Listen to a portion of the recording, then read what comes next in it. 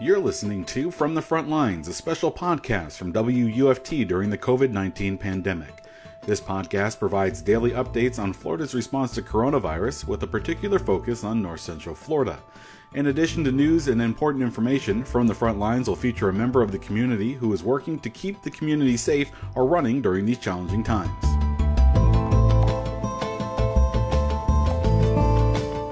Hello, I'm your host Ryan Vasquez, and this is From the Front Lines. Here are the most recent COVID-19 numbers from around the state. There are now 144 positive cases of COVID-19 in Alachua County, according to the latest numbers from the State Department of Health. Positive case numbers in the North Central Florida region include 99 in Clay County, 68 in Marion County, and 55 in Citrus County.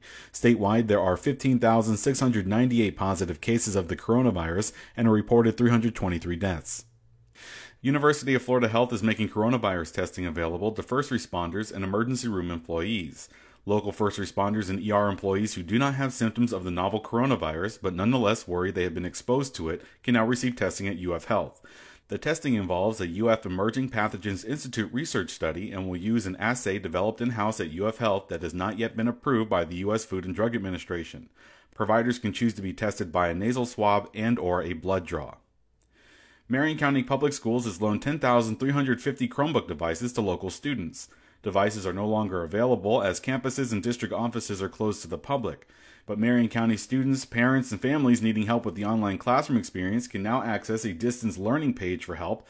Visit marionschools.net and look for the yellow Distance Learning for Students tab at the top. Governor Ron DeSantis says he's fine if local governments or county supervisors of elections request upcoming general elections or municipal contests be moved to the August 18 statewide primary date. 24 municipal elections across 9 counties are scheduled in the coming months prior to the August primary. Several local elections are set for next Tuesday in Jackson, Lake, and Pasco counties.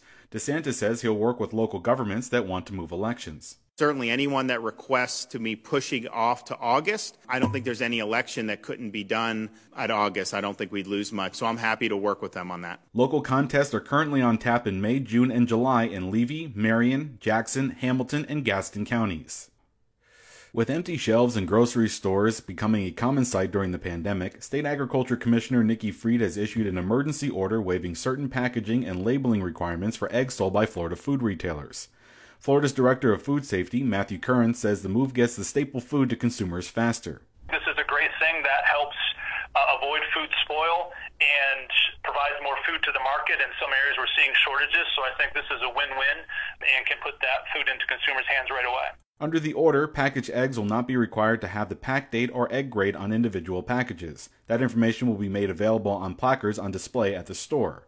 Florida Department of Agriculture's Communications Director, Franco Ripple, says the quality standard for eggs will not be affected by the new order. Consumers should still expect to have the same level of protection, but this is just an effort to move them more quickly. Commissioner Fried's emergency order followed an announcement made by the U.S. Food and Drug Administration allowing temporary flexibility for certain packaging and labeling requirements for fresh eggs sold in retail food establishments. State Attorney General Ashley Moody is asking more Florida retailers to limit per-customer sales of essential commodities and other scarce products during the COVID-19 pandemic. Attorney General Moody spoke by a conference call with members of the Florida Retail Federation to thank stores already taking steps to prevent hoarding and encourage even more participation in these crucial efforts. Representatives of some of the largest retailers doing business in Florida reported to the Attorney General that the supply chain remains strong and sufficient and scarce items are being quickly restocked in retail stores.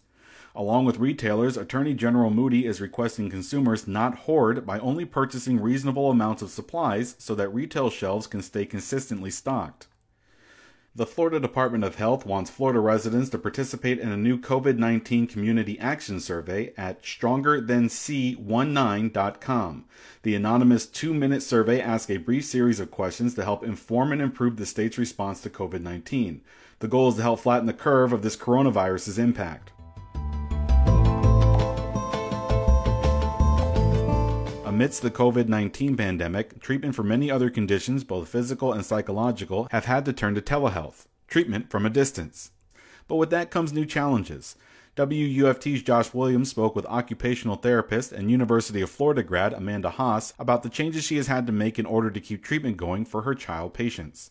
First of all, just tell me, what has this transition been like for you? So this transition has really, it's pretty much kind of changed everything in all aspects of my life, with the biggest being work, because being an occupational therapist, I'm very hands-on with my patients.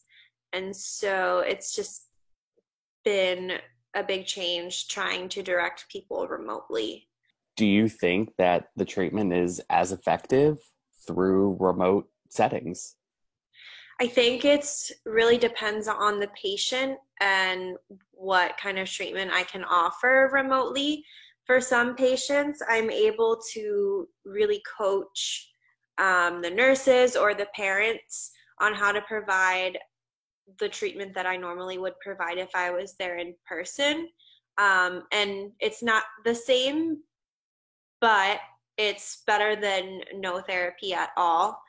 Since I work with kids, it opens up an even bigger variety of treatments, I think. And so some kids, what I've been finding is I'm really limited by their behavior and their ability to sit in front of the camera and try to interact with me. And behavior is a big limitation sometimes for therapy in person, and so that it's an even bigger factor over the video chat. Have you had to explain this to any of the children that you work with? Explain what's going on? So I found a couple really cute illustrations and social stories regarding the coronavirus that I've been able to share with some of the kids that are able to understand those kind of materials, and they've responded pretty well to that. As far as the telehealth goes, I think that a lot of them do understand if they're able to understand those stories. And with this type of therapy, the caregiver and the parent support is pretty much like the number one thing that I need right now. How has this impacted your workflow? I mean, are you still seeing as many patients? No, I'm definitely not seeing as many patients, although this week compared to last week has been really different. So we had spring break 2 weeks ago, and so there were a lot of kids that couldn't be seen during that week. And then the following week, parents were kind of like, yeah, let's keep holding on therapy. But I think because now kids have missed 2 weeks of therapy, a lot more parents are coming around to the idea of telehealth. So my hours and my number of sessions are a lot higher than they were last week, or they're expected to be a lot higher than last week. So I'm grateful for that, and I'm really glad that parents are coming around to the idea of trying to do telehealth with me. It's really a learning process for both of us because I've never had to do anything like this before, and neither have the parents. We really don't know how long we're going to be like this. Are you prepared to practice telehealth long term? Well, I feel like the really quick emergence of telehealth in our world. So I'm not the only one practicing telehealth. All the therapies are practicing telehealth, and many doctors are practicing telehealth at this time. So I feel like in the future, telehealth is going to have a bigger presence in the healthcare field just because of this, and people are going to be more prepared in working with telehealth and their skills in telehealth because of this. Now, it's not my favorite thing to do, and I will be very excited to go back to working with kids in person, but I'm kind of grateful for having the experience to be able to deliver services over a new method. For potential patients who are considering treatment or services through telehealth but are still on the fence, what would you say to them? I would just say to give it a try. And that's kind of where I've been with a lot of my families now who are on the fence. You never really know what's going to come out of it until you try it. In occupational therapy, I'm very used to grading my treatment sessions in order to best fit the child and to best fit the family. And so even with the cases I've had now who have been unsure, I've offered, we can shorten the sessions if that's going to be better for you, or we can do it less frequently or things like that.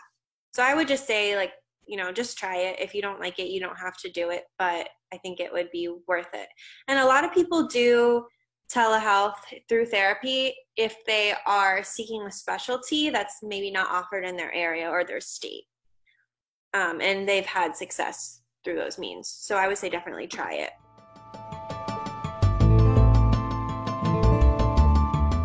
From the Front Lines is a production of the Innovation News Center at the College of Journalism and Communications at the University of Florida. Thank you to our producers, Taylor Levesque, Daniela Mora, Anthony Montalto, Josh Williams, Melissa Fato, and Cameron Lund. Also, thanks to our fellow Florida public media stations for their contributions to this podcast. And a special thank you to Matt Abramson and Craig Lee for their work behind the scenes. We'd love to hear from you, so if you have a story to share with From the Front Lines, please send an email to news@wuft.org. That's news@wuft.org. Join us tomorrow for another edition of From the Front Lines. I'm your host, Ryan Vasquez, and of course, thanks for listening.